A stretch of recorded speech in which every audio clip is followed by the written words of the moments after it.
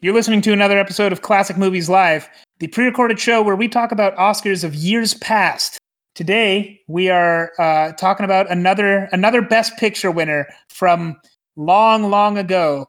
Today, we're going to talk about Green Book, which came out in 2018 and won the Oscar for Best Picture in 2019. And people were not happy. I mean, some people were. I guess people who liked Green Book were happy. Anyway, we obviously had our own. Well, I don't know. I'd seen Green Book before. I don't think Pierre had, but we had some opinions going into this movie. But we're watching it with a fresh mind. We're gonna come in. We're gonna review it, and we're gonna determine how this movie won Best Picture and whether or not it deserved it.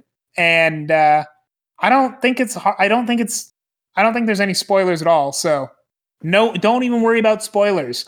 But like, yeah, you're gonna hear our thoughts on Green Book. But first, you're going to hear a song from Green Book. And I cannot tell you who wrote this song because this movie was not nominated for Best Original Score. So you're just going to have to be surprised by whatever I come up with right here.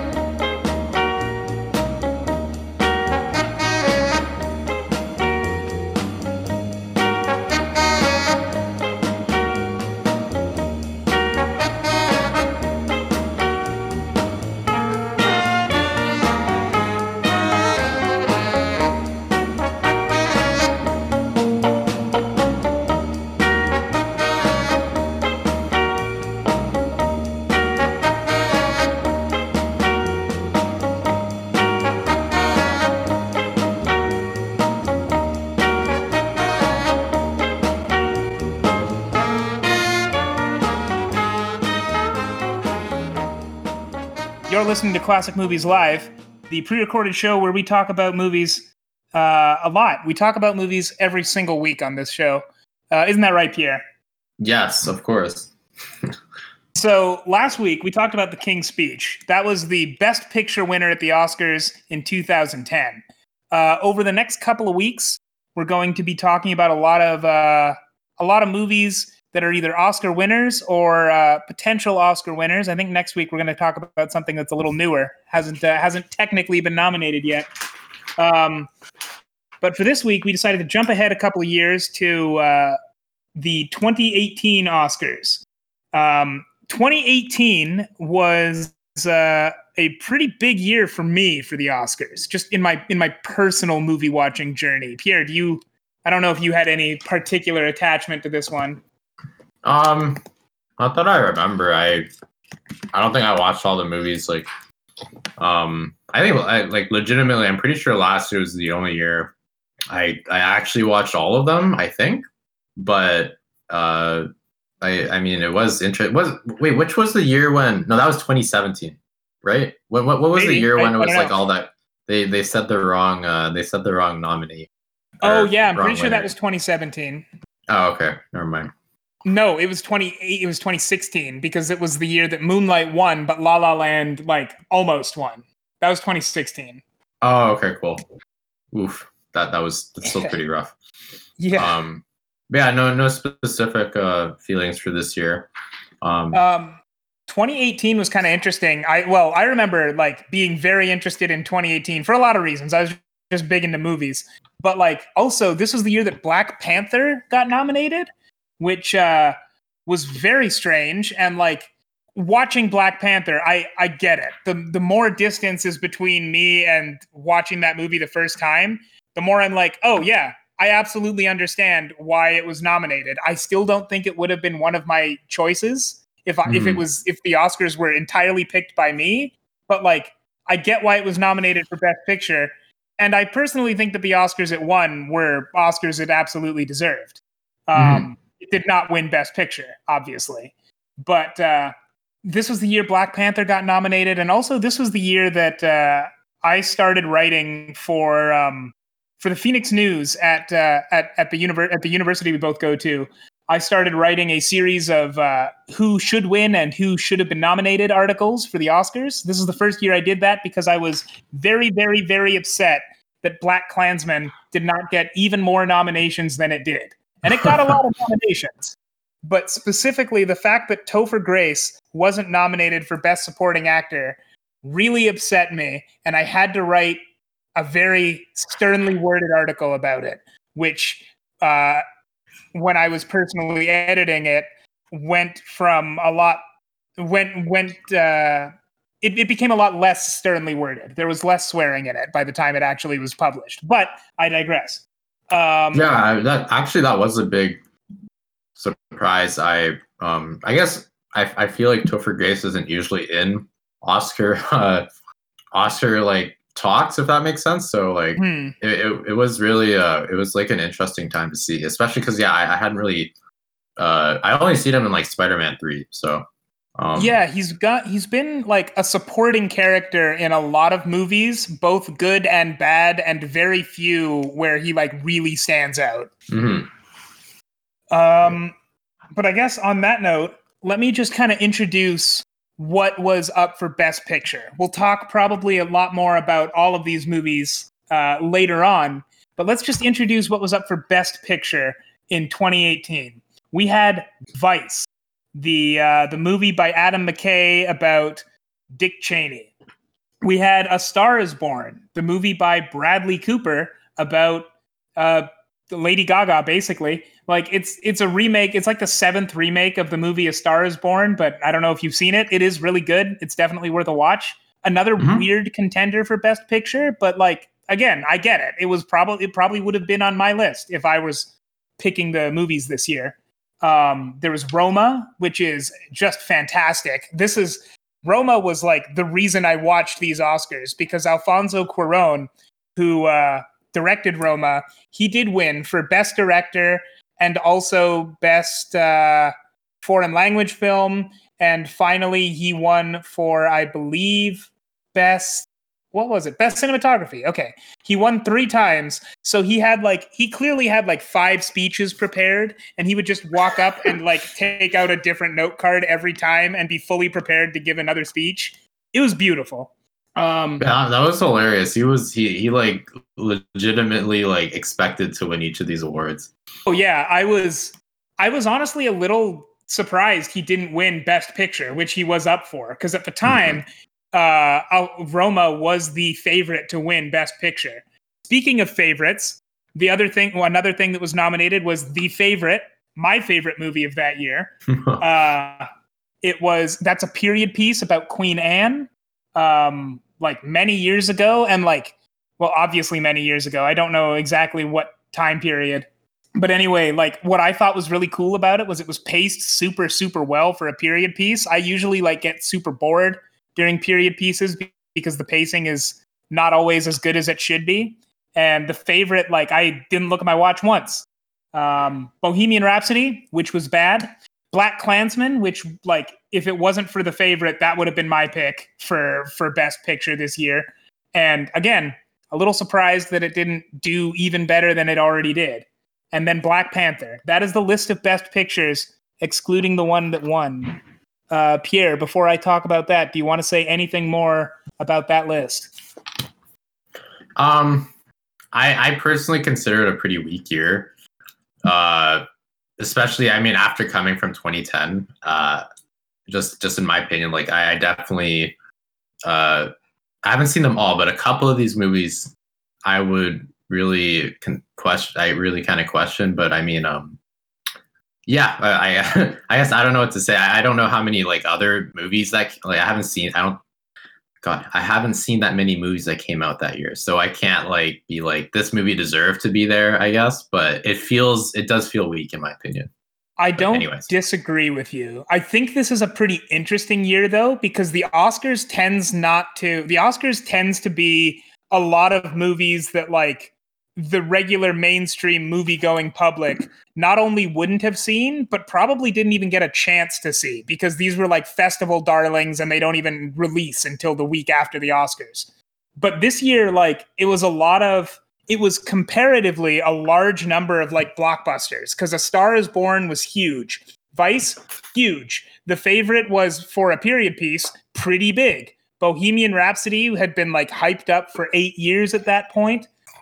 Black Panther is maybe the biggest movie Spike Lee's ever done, at least in terms of advertising. Black Panther is, a Marvel movie. So, like, it's kind of interesting this year because, like, all of the movies that were on that list were big blockbusters. Like, there wasn't an indie darling to be seen, which, well, I guess maybe Roma, but, like, and that's not necessarily a good or a bad thing, but it is uncommon. And like, that's why I think this is a really interesting year. This was actually kind of a turning point year for the Oscars too, I think. Yeah. Well, I'd also say I feel like a lot of the stereotypical nominees for like Best Director, for example, aren't actually featured like this list. I mean, Alfonso Cuarón, I feel like at this point is like kind of a reputable director, but I would say like Adam McKay isn't one you usually see. Like, you don't see your Tarantinos or Nolans or a lot of the artists. I get Spike Lee and Alfonso.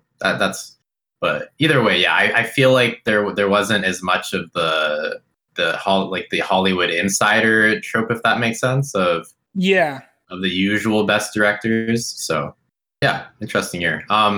But then we are talking. Did you mention what movie we were talking about? No, but I will mention now that it was not up for Best Director, which I guess we'll talk about later because I know you had some things to say. We're going to talk about Green Book. This movie won. Green Book won Best Picture. To this day, I cannot explain how, but we're going to talk about it. We're going to figure it out. That is the goal of today. Over the next hour, we are going to determine once and for all how in the world Green Book won Best Picture. Yeah, I heard a lot of people talk about this movie, saying it was a solid but kind of boring movie, very much designed to win Oscars, if that makes sense. And like I've heard of this, like these arguments for other movies before, but for Green Book, it was actually pretty heavy from what I remember. And I mean, especially I think a big reason why it got some attention was actually the fact that Aragorn stars in this. I can't remember his name, but Viggo Mortensen. Yeah, Viggo Mortensen, who is rarely in movies now, right?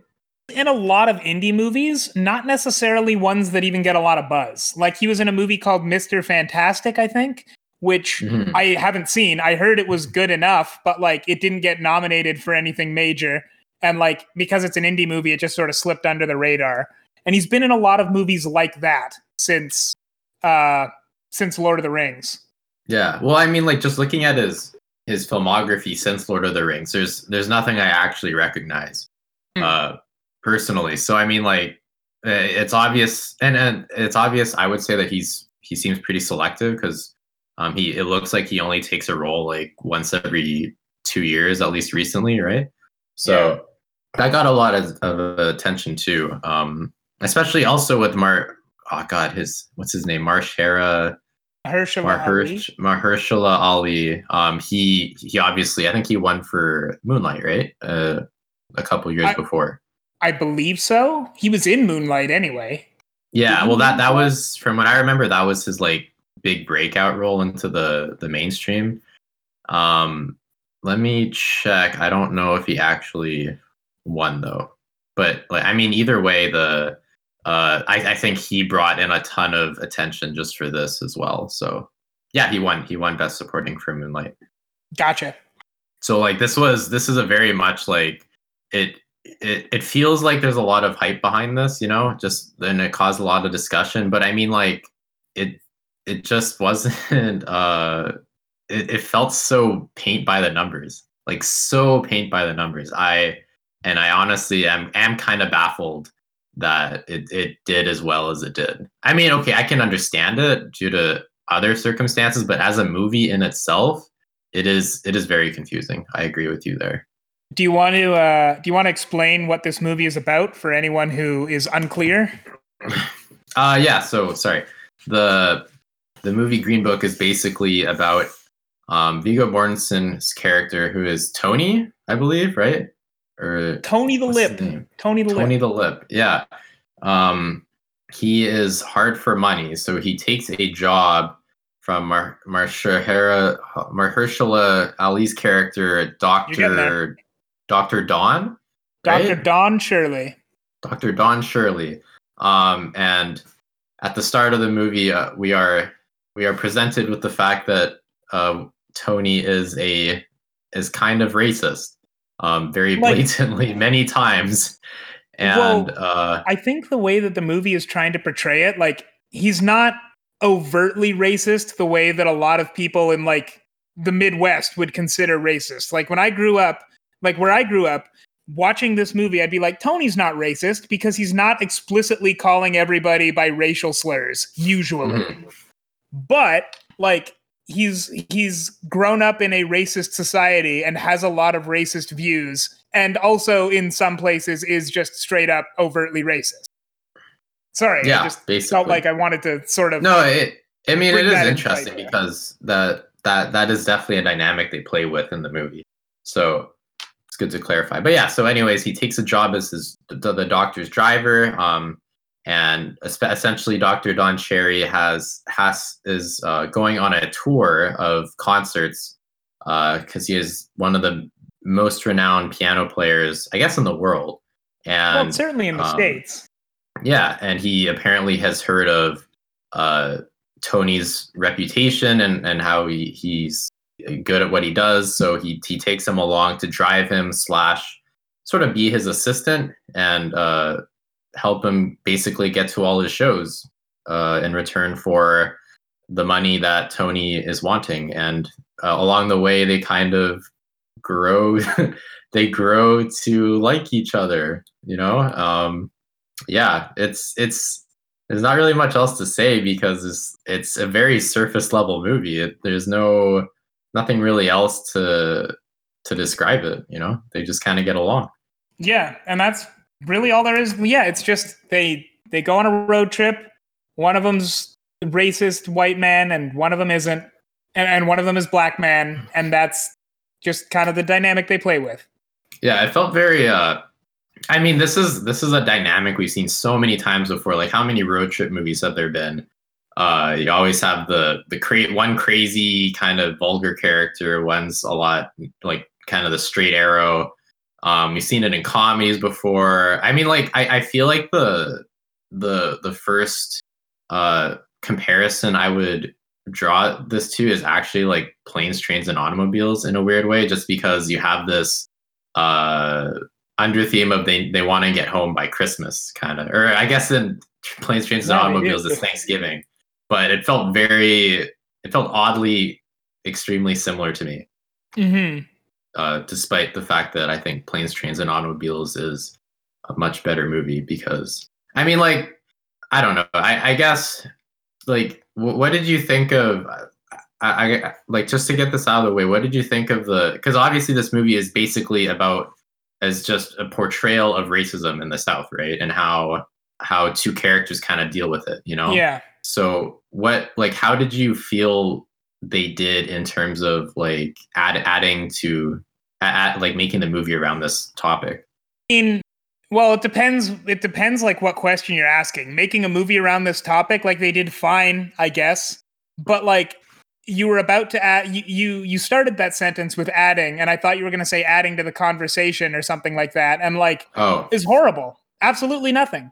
I think that like, as far as I'm concerned, this movie came out and it felt immediately dated. Like I watched this movie and I feel like not only have I seen the movie have I seen this exact same movie before, but like this is maybe a novel movie for 1996. Like it doesn't, in 2018, this movie means nothing. Yeah, there was a lot of, I think it sets the tone way too obviously at the start of, there was so much explicit, so many explicit reminders of the fact that racism exists.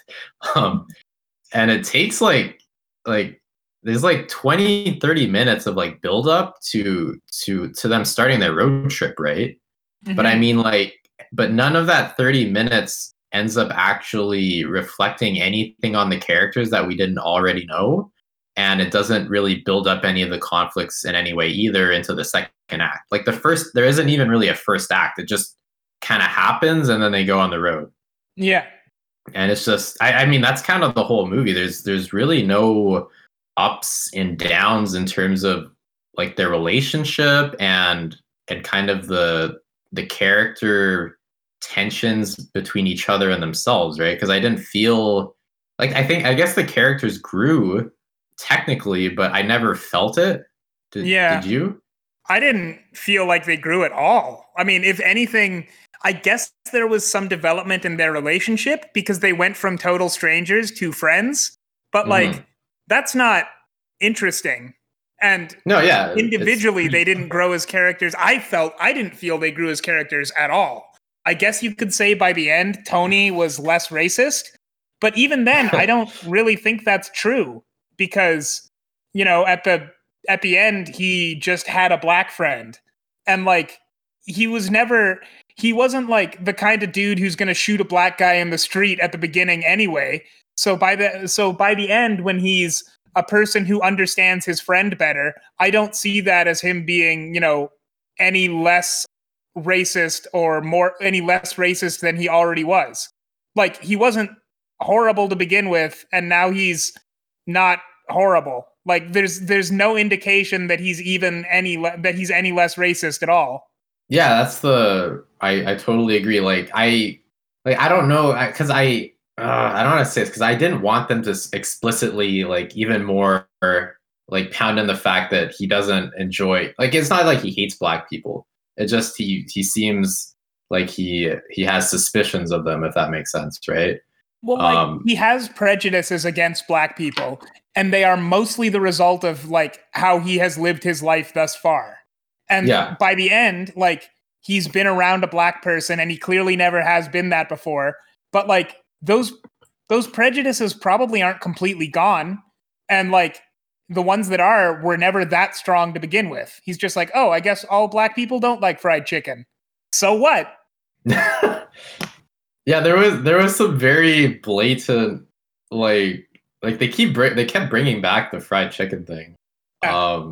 It's like they have that entire scene of like, how could you not eat fried chicken? You're black, right? But then it never really goes anywhere either, because it doesn't, like, well, first of all, it turns out he ends up liking black fried chicken. I was gonna say, at the end of the day, it's almost reverse character development for Mahershala Ali's character, because that's one of the few ways his character develops throughout the movie, is that he goes from not having ever eaten fried chicken to liking it quite a bit.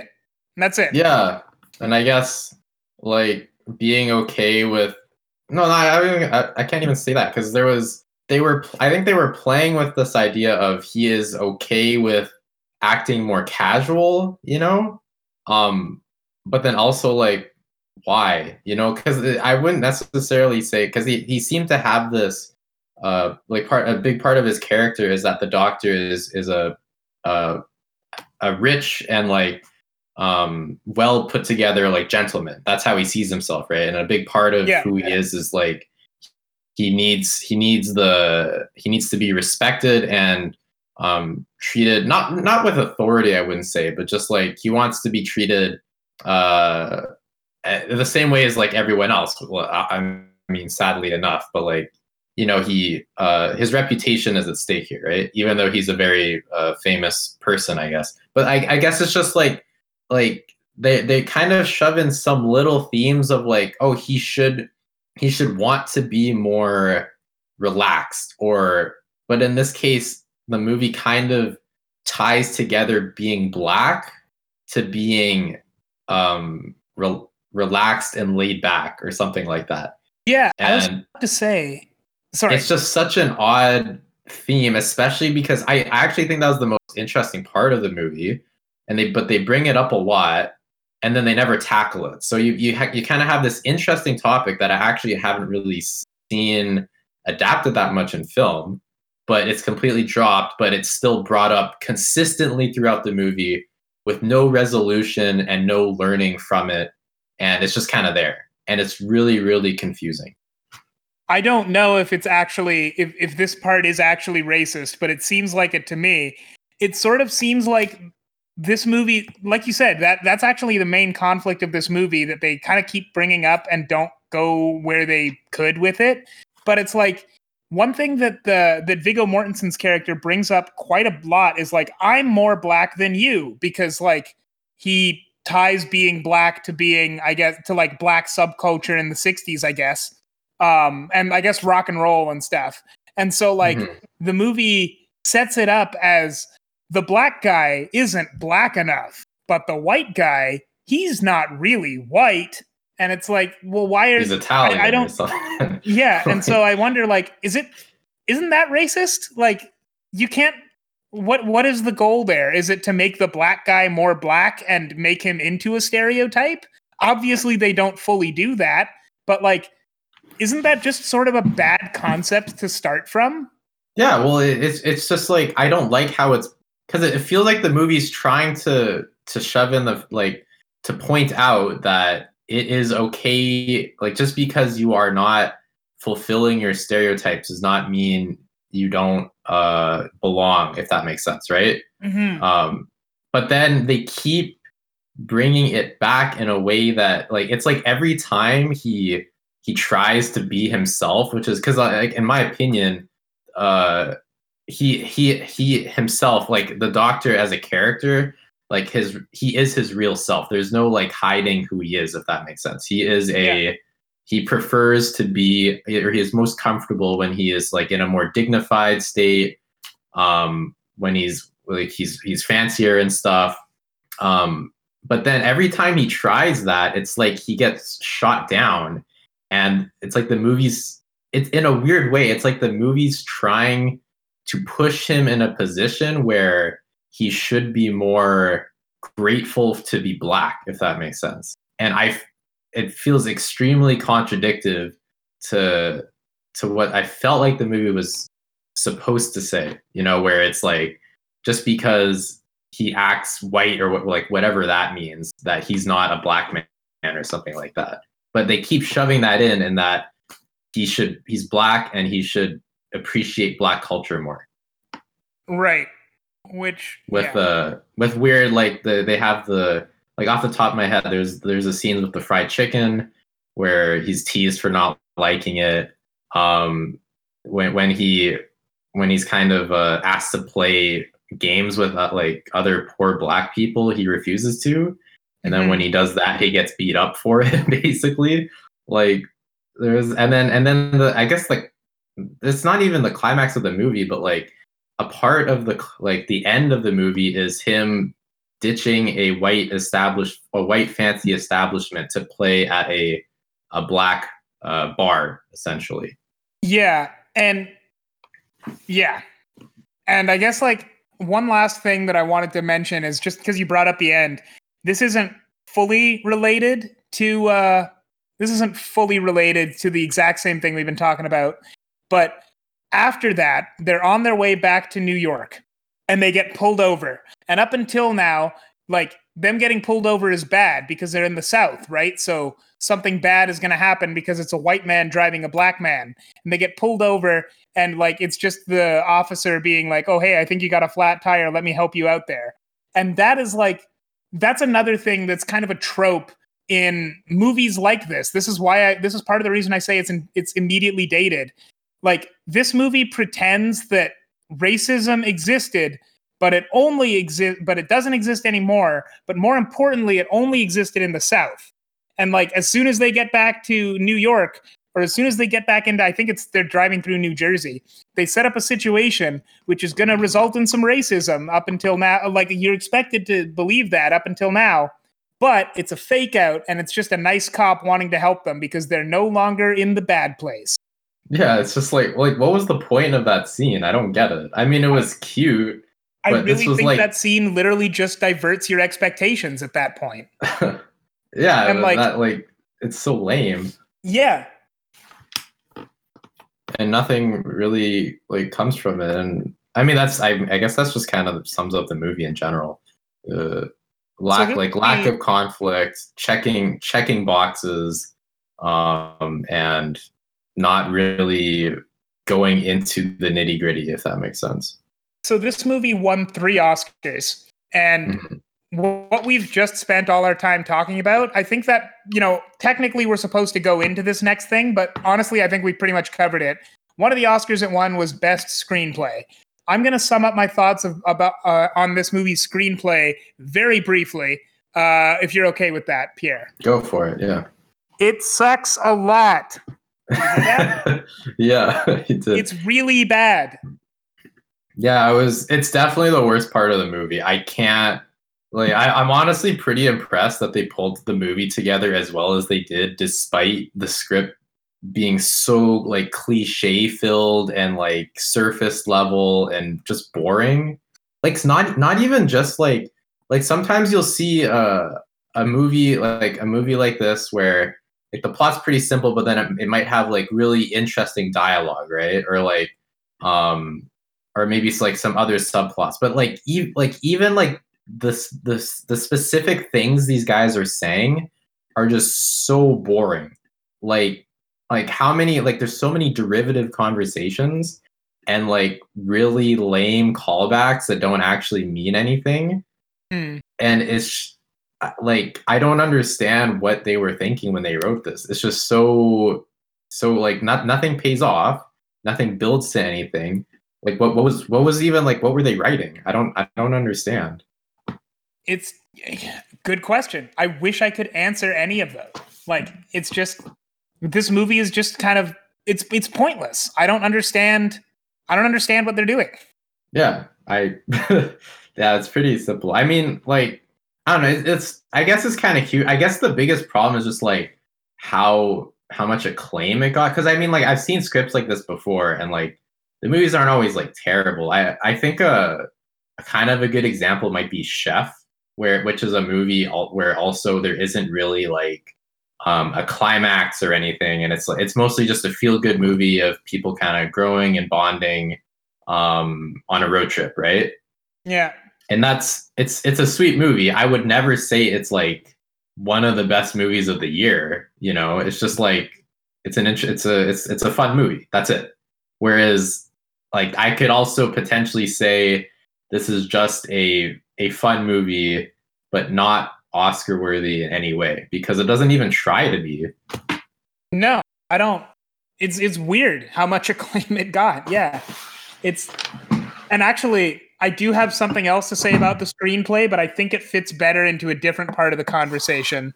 So if you don't mind, okay, we've been ragging on this movie and you have said that it's not all bad. I think I've meant to if I haven't said that already, but like it also won for best supporting actor. So let's talk very briefly about Mahershala Ali if we haven't already. Sure. Well, who are the other? I mean, okay, I guess for me, I was actually pretty disappointed. I'm not gonna lie. It was a pretty basic role. Yeah, honestly, I don't think it was anything special. I think he's a great actor, so he did okay. Was it anything groundbreaking? Well, no, but it was fine. Yeah, that's it. I mean, but like looking at, okay, to be fair, I've only seen Adam. The only other supporting actors I saw in this category were Adam Driver and Sam Elliott for Stars Born and BlacKkKlansman. Adam Driver was way better though. Like it's not even close. I legitimately think he was robbed because, like, I get maybe the writing wasn't great and Mr. Ali didn't really have much to work with, but I mean, still, he really did not. It didn't seem like he was actually trying either. I mean, I guess he's good enough that he makes it look effortless. That's good, but like, yeah, he wasn't doing any. He has had better roles, and I don't think that I haven't seen that many Mahershala Ali roles, but I don't think this was one of his best. I don't think it was one of his worst, but like, this isn't anything special. Mm-hmm. Well, it's even just like I don't know if this is a director thing or an actor thing, but even just like his facial expressions were just so like predictable. Not expressions, but just the way he reacts to things. You know, like it never really felt to me like the character felt natural. Yeah, it was just kind of like oh, something racist happens, therefore he will act kind of curt, polite, but yet insulted on the inside, you know? And this kind of happens over and over again. But also that's like really the extent of his character. I mean, sometimes he smiles, but I don't know how much this is a director thing as well, but I think it's very telling that for all of the things that this movie got nominated for that, in my opinion, it did not deserve, they didn't even think to put it in the best director category. And like, that's good. It shouldn't have been there. But also, like, you know, Viggo Mortensen and Mahershala Ali did fine, I guess. They didn't do anything special, but they were both nominated for their performances. But like, neither of their performances was anything special. And like, as you mentioned, it could really just be it honestly could be down to a director thing. He's like, oh, something bad has happened to you. Act sad. Or you're an Italian guy. Act A, you know? Yeah. Yeah. I was gonna the Italian, like, I'm not know much about Italian culture, but it felt extremely like on the nose, almost borderline racist of just Italian culture. I mean, and just like a lot. I mean, obviously, I can't say because I don't know I don't actually really know what the exact stereotypes are, and I'm not Italian, but it felt like I could have been assaulted if I was Italian. Personally, do not know anyone who like is allowed to be insulted by an offensive portrayal of Italian people. Like, I just don't know anyone from that culture. But also, like, he wasn't playing an Italian guy. He was playing a New York stereotype of the 60s. And like, I mean, this is based on a real person, so I have to assume that this is at least partially based in reality. But also, like, he was just a walking stereotype. We're talking about Viggo Mortensen, if we didn't already say that. Yeah. What's crazy, he got a ton of like I kept hearing about his name, like these Oscars for best actor. But I mean, like, and I thought he did fine, you know, but was this really like amazing? No, it was I'd say he did better than Mahershala. They both made it seem effortless, and honestly, his just seemed more effortless because it was also a role where he was having fun. Where Mahershala Ali, you know, his role was a sadder role, so he wasn't having as much fun, or at least he wasn't allowed to pretend like he was having fun. Yeah, but yeah, I will say that I guess they embraced the characters a lot, right? Like, I did see, I wasn't, it didn't feel like I was watching actors. They felt like they're characters, you know. But it just, the characters were just really boring, and there wasn't really much to them. And I know, I understand it's tough for the actors when you're kind of, I think, really limited by the script. And I do think in this case also the director as well. They really did not strive to do any more than they could have. I don't know what they could have done, but if there was something there, they didn't do it. Which is, I guess, disappointing. So I'm just looking into this director's filmography, and wow, I know you had wanted to talk about the director. Do you want to talk about the director? Yeah, so this guy is, if you look, his name is Peter Farrelly. If you look at if you look at his history of filmmaking, to be clear, his first movie was Dumb and Dumber, and I actually think that's like his most critically acclaimed movie other than this, from what I can tell. Because I don't know, he's been directing for 20 some years, and like none of these movies are really that good. Like Me, Myself, and Irene, I've heard of that. But like, that's a comedy. The Three Stooges was like a really weird reboot comedy that wasn't that good. Dumber and Dumber 2 was basically the movie he did before this, and then Green Book. Like, the only movie in this list that I even liked is There's Something About Mary, and I haven't seen that movie in 10 years, so I don't know if I still would like it. Yeah. Like, it's such, why did he take this movie? Unless he really wanted to, like, maybe he saw an opportunity to win an Oscar, you know? I guess good on him, because now this is, you know, now he's no longer the dude who directed Dumb and Dumber. He's the guy that directed Green Book. But still, what? Yeah. How did this happen? Like, I guess it makes sense just in terms of the directing obviously felt really uninspired in a lot of ways. I guess, like, even more so than The King's Speech, which we talked about last week, it really lacks in any type of character at all. And like the cinematography, the music, just everything feels really, really like, you know, by the books, as I said before. And I mean, like, for a lot of these movies, I feel like he was hired to do just that, is kind of use the script and make the movie along the lines of the script without really adding anything of his own to the project. Yeah. So like, I mean, it kind of makes sense that he directed this, but then, it is interesting that he hasn't done anything like this before, from what I can tell, and I don't think he intends to in the future either, honestly. So, really one in his filmography, and I think it's probably going to stay that way. Yeah, for sure. I definitely understand why he wasn't nominated for Best Director, which is cool. I'm honestly kind of surprised that he was, like, maybe it was the studio, but like, how was this guy able to attract like an Oscar winner, a previous Oscar winner, and also like Viggo Mortensen, who does like no movies, Mm-hmm. Like, unless like the producer, who did they have? Like, they didn't have anyone big producing either. I guess they were just paid a lot. I don't know. Yeah. So much about this movie feels so odd and confusing. So like, I think there's a big elephant in the room when it comes to these awards, and like, I can't confirm or deny anything, but it just feels so obvious to me when Green Book wins against Black Klansman for Best Picture, and when Mahershala Ali wins against Adam Driver and Richard E. Grant in Best Supporting Actor, and when Viggo Mortensen is nominated alongside, like, okay, that's not a surprising category, but still, like, there's just one thread that kind of sticks out to me, and like, this is the safest choice in every category it was nominated in. For sure, yeah. By a long shot. Like, where it won, really briefly, I'll talk about Best Original Screenplay. In Best Original Screenplay, it was up against The Favorite, First Reformed, Roma, and Vice. Every single one of those movies' screenplays, whether it deserved to be there or not, brought something new to a conversation about something.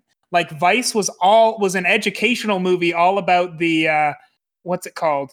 The unitary executive theory, which is like a legal theory in the United States that a lot of judges subscribe to, that says the president can do whatever he wants. And Vice is basically just an educational film about that theory. Mm-hmm. Roma is like all about riots that happened in Mexico in, I think, the 80s, and like what it was like to be poor in the 80s in Mexico.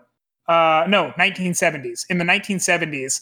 And like, that's not something you hear about at all here. And more importantly, like, I don't know how well depicted those riots are. So this was like a very big movie that like tried to tell a really big story. First Reformed is a global warming movie that's all about like a priest losing his faith over global warming concerns, which is, it's a little preachy, pardon my pun, I guess, but it's very, very good, at least from a screenplay perspective. The Favorite is about a queen of England who is in multiple lesbian relationships, which is not something you hear about. I don't know how often Queen Anne is depicted in media. I would assume it's a lot, but like, The Favorite is definitely a, fairly novel take, at least in a mainstream movie. And then you got Green Book, which is about, well, it's Driving Miss Daisy, but made, 20 years later. So that's cool. Like, Green Book is the only one of those screenplays that has nothing interesting to say. Yeah, other than its, I guess, views on racism, I guess, but that's not interesting. That's not unique either. Like, that's the thing too, is it saying something interesting about racism? I would argue in the year when Black Klansman, which is all about like systemic and institutional racism, wrapped up in like a murder mystery, wrapped up in a terrorist plot, like, when that movie comes out, and it was also the same movie the same year that Sorry to Bother You comes out, which are two movies that, like, okay, in this year we had Sorry to Bother You, we had Black Klansman, and we had The Hate U Give, which are entirely about systemic racism and how racism affects us today. Even if those movies, even in the case of Black Klansman, which was set far in the past, I think like the 80s. Yeah, I think everything's in the 80s. It might have been the 70s. I don't know. But anyway, like, we had those three movies, which are all saying something new, or like saying something unique about racism for a movie. And then we have Green Book, which basically says that racism was bad, but it's over now. And like, oh, okay. I mean, it's based on a real story, so I don't know how much of it is real. I've heard there's a lot of like controversy around that part specifically that I can't get into. But like, is it interesting when we have all of these movies that are like, when we actually have racism in the world today, is a movie about racism being over that good of a thing to have? Yeah, not really. Dude, honestly, like Black Panther tackled racism in a much better way than this movie did. Yeah, how is Black Panther it's not crazy? how is Black I Panther not legitimately nominated for screenplay over this? I legitimately understand why they could have put Black Panther here now. Because yeah, it actually, like, on so many levels, like performance wise, like screenplay wise, direction wise, it there's just so much. It's actually saying so much more than this, even though it's a blockbuster superhero movie where like the racist like elements were kind of like a subplot, if that makes sense, or like an undertone. But like, they were very effective at getting the point across that they wanted to make in that movie. Yeah, so I mean, I don't know. I feel like the Green Book, it might have had something to say. I really wish they could have gone through the screenplay again and like brought something out of it, because I feel like there's something there. Like maybe I feel like there's a gem in all of this, but it was just made to please people, I guess. And it's just like I don't know. I guess it's just disappointing because there's like I feel like it has all the pieces of the puzzle, if that makes sense. They just couldn't really fit them together in a way that feels ambitious in any way. But yeah, I don't know. Honestly, like, it's actually really hard. I thought I have a lot to say about this movie, but the more I think about it, the less I have, because it's just like everything just kind of blends together, and like the one problem is it doesn't really feel like it's doing anything. So I mean, there you go. Yeah, I gotta say, like, I kind of want to talk sometime when we're talking about these movies that won Best Picture. I always want to ask the question, like, how did this movie win? And in the case of Green Book, like, at a qualitative level, I have no idea. I don't think this movie does anything worth, honestly, any of the things it won. Mm-hmm. Like, should Mahershala Ali is a good actor. I don't mind that he was nominated for Best Supporting Actor. I'm personally not mad he won Best Supporting Actor, but like, he wasn't the best by any means of the people he was nominated against. And like, yeah, I just don't know. There's like, I think if there's an actual, admittedly cynical answer to how this movie won, it's that it was just the safest choice everywhere. Mm-hmm. But well, I guess that, like, I don't know. Looking back, I mean, like, I can see people, like casual film goers, watching this movie and being happy with it. I like a movie like The Favorite, for example. I could see it being divisive in terms of getting casual audiences to watch it. You know, same with Black Klansman. Same with well, maybe not Bohemian Rhapsody. Maybe Bohemian Rhapsody, actually. Like a lot of these movies deal with some pretty heavy, dark stuff, right? Whereas I'd say Green Book seems like the only one that has a hold on it, a hold on a dark topic, but it never truly confronts it in a way that would make the audience uncomfortable. You know, like they never. Tony's character, he never really has to confront the fact that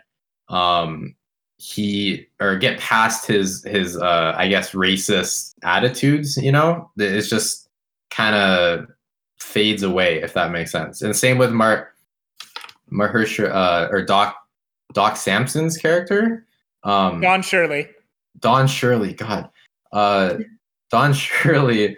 Also, like, he never really has a really conflicting moment in the story, right? He has problems with the white with the southern part of America, where he deals with a lot of racism, but he never truly confronts it. He just kind of leaves it at the end of the movie, right?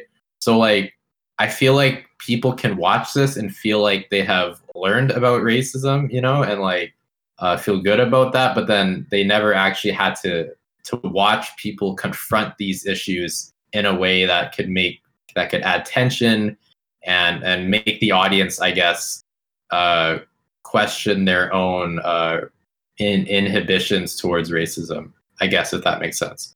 Because I will say there are some ways in that the movie does address the topic in an interesting way, but I actually like, it's very similar to the Joker, is that it brings them up, and it doesn't really have the guts, in my opinion, to actually follow through with what it brings up. Yeah. I mean, I guess sort of going on part of what you said earlier, like ultimately this movie isn't the worst, most offensive thing that's ever been made. It's enjoyable enough to watch. It's just not anything special. Yeah. So, you know, like, all right, movie, sure. Best movie of 2018. Really disagree on that one. Yeah, you know, these all right. Well, that's 2018. I mean, yeah. I don't know. I guess I don't think we talked about this last time, or at least not explicitly. If you were to pick something off this list to be best picture, what would what would your choice be? You can give me up to 2 if you want. Personally, yeah, I haven't seen Bohemian Rhapsody, Roma, or Vice, but from what I have seen, I would probably say The Favorite or Black Klansman. I wouldn't say either of them were like amazing movies, but I thought they both were very, very well made, and like they were pretty memorable. And I guess, yeah, I don't know. I feel like they knew what they were talking about, and like they were very I don't want to say that they dealt with some very dark subject matter for sure, and yeah, they were interesting to watch, even though I wouldn't say they were like perfect movies, so that makes sense. But definitely some of the best movies from that year, yeah.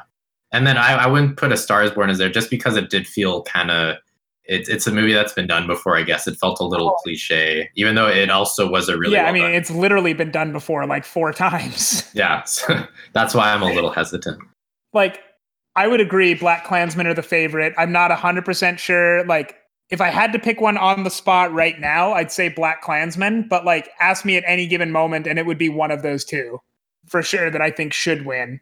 And as far as, you know, what shouldn't be there, I think A Star Is Born deserves to be there way more than Bohemian Rhapsody was. Bohemian Rhapsody was a movie that I found offensively bad. Well, that's the thing. So, like, yeah, we had a weird Best Picture movie, and then also Bohemian Rhapsody, like, got a ton of awards, or at least nominations. I don't know how much it actually won. It won Best Actor, which, like, that's fine. Rami Malek was a very good actor in it, and I'm glad that, like, he has his Academy Award. It also won Best Editing, which is why I'm offended. It was so poorly edited. Like, I have never seen a movie so poorly edited and still, like, something that was passable for theaters as Bohemian Rhapsody. Yeah, I'm kind of happy I didn't know all the nominees before watching like the Oscars that year, because I feel like it would have been really frustrating. 100%. You know what? The thing that kept me going was Alfonso Cuarón coming out and giving his speeches. But yes, fair. It was very frustrating because I don't think I picked a single winner this year.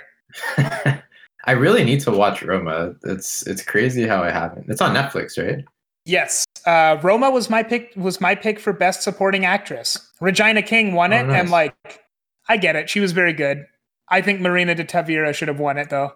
Anyway, let's close out our discussion of Green Book. I just want to say quickly, just about, I guess, the Oscar. But I mean, like, if you're looking at like comparing Best Actress and Supporting Actress to the Best Actor roles, I mean, like, I feel like it was way, like, the actresses in this case were like way better in so many different, like, the categories are much more interesting from what I can tell. Best Actress picks were much better performances. Well, like, in general, on average, the Best Actress and Best Supporting Actress performances, I think, were better than the Best Actor and Best Supporting Actor. All Yeah. of these were actually at least competent, decent performances. And like, probably my favorite performance on this list is actually Willem Dafoe in At Eternity's Gate. Like, almost every one of those is an absolutely solid performance, where Best Actor and Best Supporting Actor both have their share of duds. Yeah, so I just want to point that out, especially just from The Favorite. The Favorite had so many amazing actresses, but anyways, yeah. That is the Green Book, our sort of review, I guess. What do you want to say? So we can call this a review. What would you give it out of 10? Oh god. I'll give it a 6, I guess. It was enjoyable. I don't hate myself for watching it. And honestly, I think the ending's kind of cute, you know. But will I remember this movie very well? Probably not. Other than how boring it was, I guess. Interestingly, but yeah, if it was never nominated for an Oscar, I doubt anyone would have ever seen this movie. I would say, like, I'll give it a 5. This movie is not the worst thing I've ever seen. Like, it's fine. It's enjoyable. I went and saw it at the same time as my aunt saw it, and she loved it. That's great. I don't think it was that good. And overall, you know, I only remember this movie because sometimes I think back on these Oscars and go, oh yeah, Green Book. Like, this movie mostly is just, I mostly just forget this movie exists. Yeah, sounds about right. Oh, wait, can I say this one thing quickly? Linda Cardellini, I feel so bad for her. I feel like, because I know her from Freaks and Geeks, which is like 20 years ago.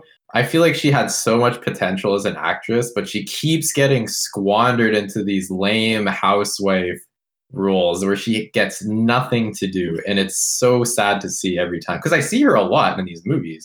Like, she seems to be doing all right as an actress, but she just never has anything to work with. Yeah, she was given literally nothing. Like, she's just a housewife who gets to make a pizza pasta at one point. I don't remember what she made. I think it was lasagna. Yeah, it's like, and she's always like in Daddy's Home, Avengers. I feel like there's another movie I'm thinking of. But yeah, I don't know. It's sad to see her. I wish she could be given a more legitimate role, but yeah, something like Velma Dinkley in Scooby-Doo 3, because she did Velma Dinkley in Scooby-Doo 1 and 2. Yeah, she was great in those. Yeah, so like, I don't know. I just want to point that out because yeah, she was, I guess, the only other recognizable face, and I didn't mention her at all. So yeah, I don't know, Jeff. What are we talking about next week, by the way? Okay, so next week we're going to take a break from talking about old things, you know, like 2018. We're going to talk about something that might possibly get some Oscar buzz this year. It's honestly not looking very good for it right now because it's not a critical darling anymore.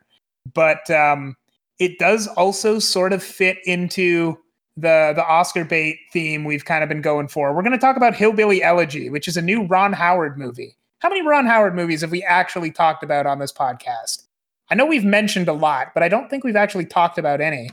I guess not, no. So maybe this will be our first Ron Howard movie, Hillbilly Elegy, featuring Amy Adams and Glenn Close, who, and this is true, were both nominated for an Oscar in 2018. Wow. Wait, what the hell? Oh, yeah. Look at that. That's crazy. A true sequel to the 2018 Oscars. Yeah, so next time, 2018 Oscars Part 2, Hillbilly Elegy. What's our last word here? Glenn Close.